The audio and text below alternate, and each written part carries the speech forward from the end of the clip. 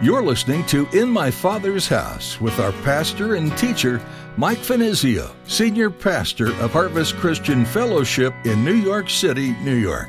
In my Father's house, there's a place for me. In my Father's house, where I long to be.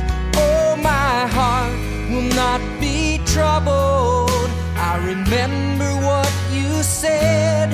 You'll return that I might live in my Father's house.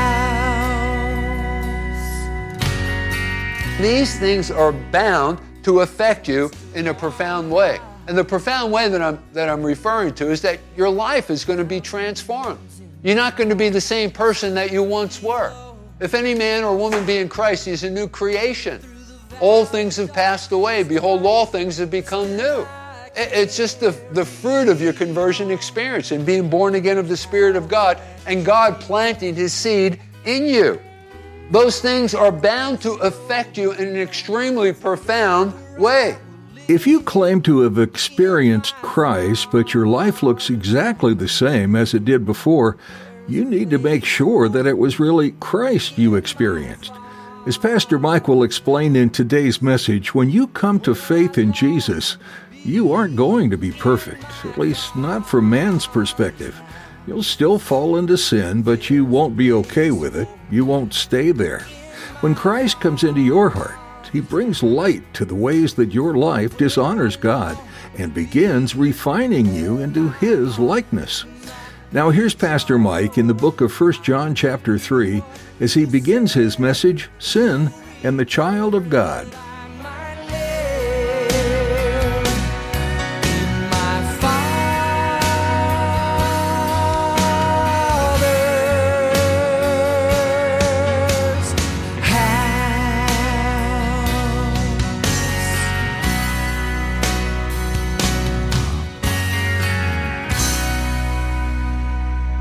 First John chapter 3, verses 6 through 10, and this evening's message, the title is Sin and the Child of God, Part 2. So Sin and the Child of God, Part 2. So let's go ahead and read that text of Scripture. 1 John chapter 3, beginning in verse 6. Whoever abides in Him, that is Jesus, does not sin. Whoever sins has neither seen Him nor known Him. Little children, let no one deceive you. He who practices righteousness is righteous, just as He, Jesus, is righteous. And he who sins is of the devil. For the devil has sinned from the beginning. For this purpose the Son of God was manifested, that He might destroy the works of the devil. Whoever has been born of God does not sin, for his seed remains in him, and he cannot sin because he has been born of God. In this, the children of God and the children of the devil are manifest. Whoever does not practice righteousness is not of God, nor is he who does not love his brother. So once again, Sin and the Child of God, Part 2. Now, first of all, let me begin by saying this passage of Scripture that serves as our text this evening is notoriously one of the most controversial passages in all of the New Testament. So you ask yourself the question, well, why is that? Well, think about this. Is John, at first glance, is John teaching, and this brings us to our first point, sinless perfection? Is that what John is referring to? Sinless perfection. Is John suggesting that the Christian life can be perfect, can be delivered altogether from sin? Not only in act, but also in thought, desire, and mind? Well, my answer to that question is absolutely not. I don't think so. And let me tell you why. First of all, and to do this, I want you to consider a couple of things. First of all, let's consider some grammatical aspects of this text of Scripture. Let's go back to it now. The verbs which are used in this section are present and continuous. They're in the present and continuous tense, which describes character and prevailing habit rather than particular acts of sin. Like, for example, go back to verse 6. A more accurate translation of verse 6 would read, whosoever keeps on doing and practicing sin hath not seen him, neither knows him. So do you see the difference in the verbiage that's being used here? That is, whosoever continues in sin, keeps on doing, keeps on practicing sin, has not seen him, neither knows him. Let me give you another example. Let's go back to our text in verse 9. There we read, a more accurate translation would be, the one begotten of God, that is, someone who is born again, does not keep on sinning. It doesn't say that he'll never sin ever again, but rather, John is suggesting that the one who is born of God does not keep on continuing in sin, because God's seed abides in him, and thus he is not able to keep on sinning. So do you see the difference there? So I believe what John is referring to here is a state or habit about people who keep on doing, keep on practicing sin. John is emphasizing here that which really matters. What really matters? What we are. That's John's focus, what we are. Simply, the man or woman who is righteous will show that by living a righteous life. The one who is not righteous shows it by not living a righteous life. And basically, I think that's what John is sharing with us here. That is where his reference to the devil is so significant. Go back to verse 8 for a moment. Notice in the first part of verse 8, he says, he who sins is of the devil, for the devil has sinned from the beginning. You see, that was the chief characteristic of the devil. That was just simply a part of his nature, his habit, his way of living. This is the things that are true of the devil. He sins from the beginning and just simply keeps on sinning. And the man, John says, who goes on sinning after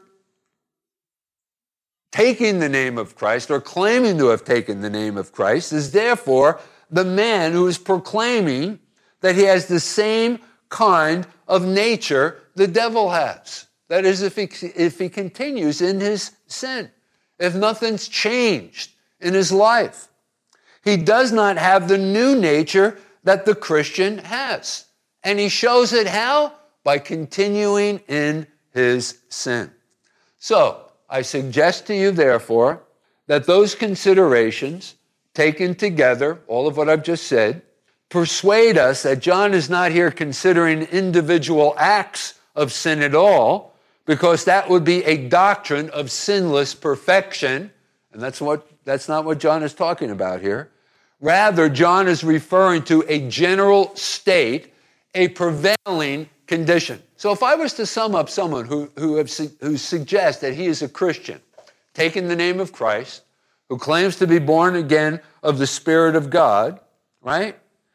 And continues in the same manner that he did before claiming to be a Christian, claiming to be born again of the Spirit of God, right? You know, that tells us exactly who he is. He's not of the Lord, but he's rather of the devil. Thus, the apostle is referring to here then, and this brings us to our second point, the general tenor of life as a Christian. The general tenor of life as a Christian. So, if you're truly born of God, if you are a child of God, if the seed of God has entered you, that's the word that John uses here, I'll explain that in a moment, then these things are bound to affect you in a profound way. And the profound way that I'm referring to is that your life is going to be transformed. You're not going to be the same person that you once were. If any man or woman be in Christ, he's a new creation. All things have passed away. Behold, all things have become new. It's just the fruit of your conversion experience and being born again of the Spirit of God and God planting his seed in you. Those things are bound to affect you in an extremely profound way. You will be unlike the person who has not been born again. The characteristic of men and women in their natural state is that they are like the devil. I mean, go back to your BC days, before Christ. What was the tenor, the general tenor of your life as an unbeliever? And the characteristic of the evil nature is that they go on sinning. They dwell in sin. And that's the way you could sum up my life before my conversion experience. I just continued in sin. And I dwelt in sin. I delighted in sin. I gravitated towards sin. The whole atmosphere of that life is one of sin continually, right? This is not true of those who have been born again. We have been lifted out of the realm of sin. We've been translated into the kingdom of light. Our whole level of existence now is one of righteousness and holiness. Isn't that exactly what God is trying to do within our lives? Right? He's not going to leave us the way that we once were after he actually plants that seed within him. After we become the temple of the Holy Spirit, he couldn't be one with any other type of a person. But the fact that we are saved does not mean we are sinless and absolutely perfect. So don't misunderstand where I'm going with this message. And yet, we are essentially different from unbelieving sinners. You see, the seed of God abides in us, and that makes it quite impossible to continue to live in sin, right?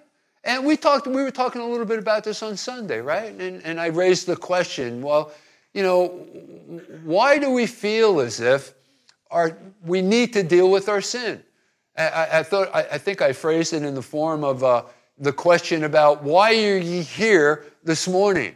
You know, after I'm sure a full week of work, and you know, what in the world would drive us here on a Sunday morning, early on a Sunday morning, you know, when we could be resting or at home or taking care of 900 other things that we need to take care of. It's so that we can have fellowship and communion with God as we honor him, but, you know, come to receive of him, that our lives might be changed, that our lives might be transformed into the image of his Son, right? Through the study and the teaching of the Word. We've come to worship the Lord. Those are the things that God has placed within us, right? For it is God who works in us both to will and to do of his good pleasure. That's what the book of Philippians tells us, right? So the seed of God abides in us, and that makes it quite impossible to continue to live in sin.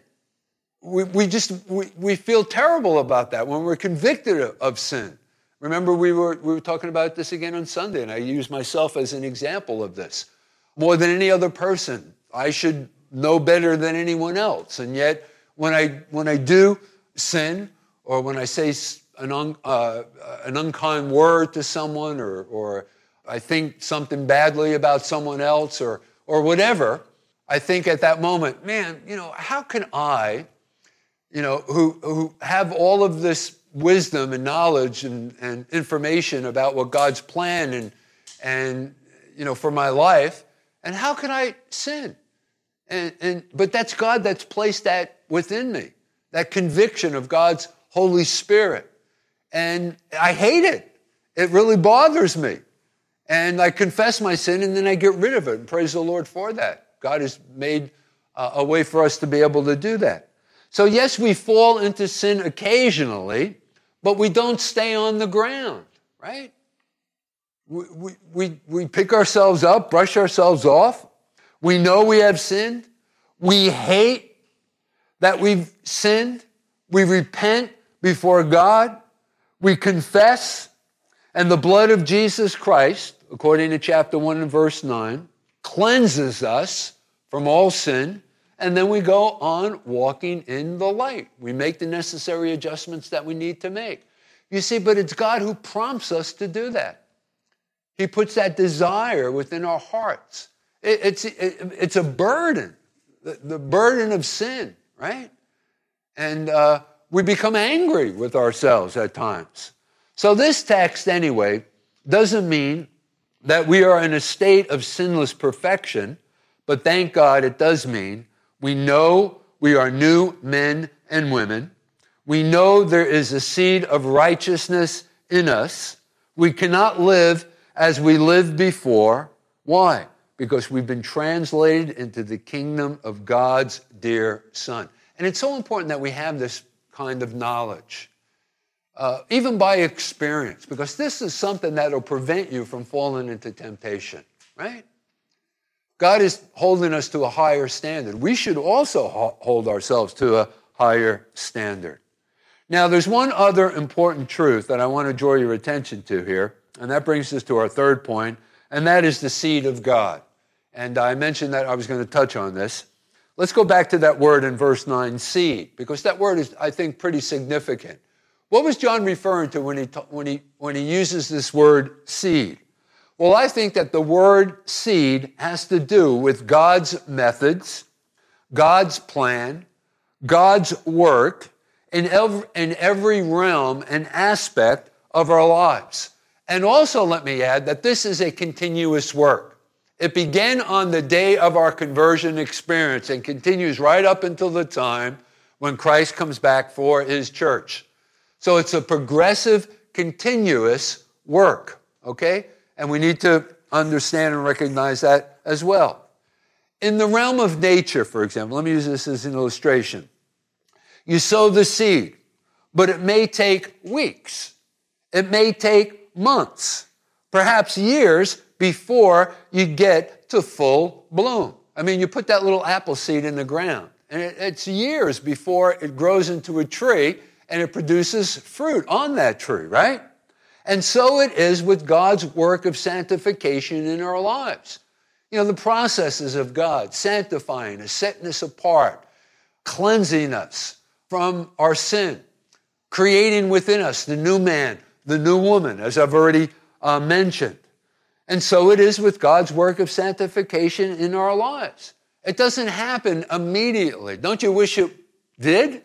You know, you just confess Christ, you're born again, you accept him into your life as your Lord and Savior, and all of a sudden you become the super Christian.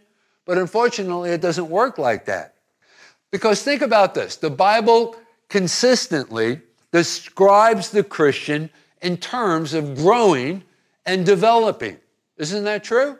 Here's a cross-reference in the book of Hebrews in chapter 6 and verse 1.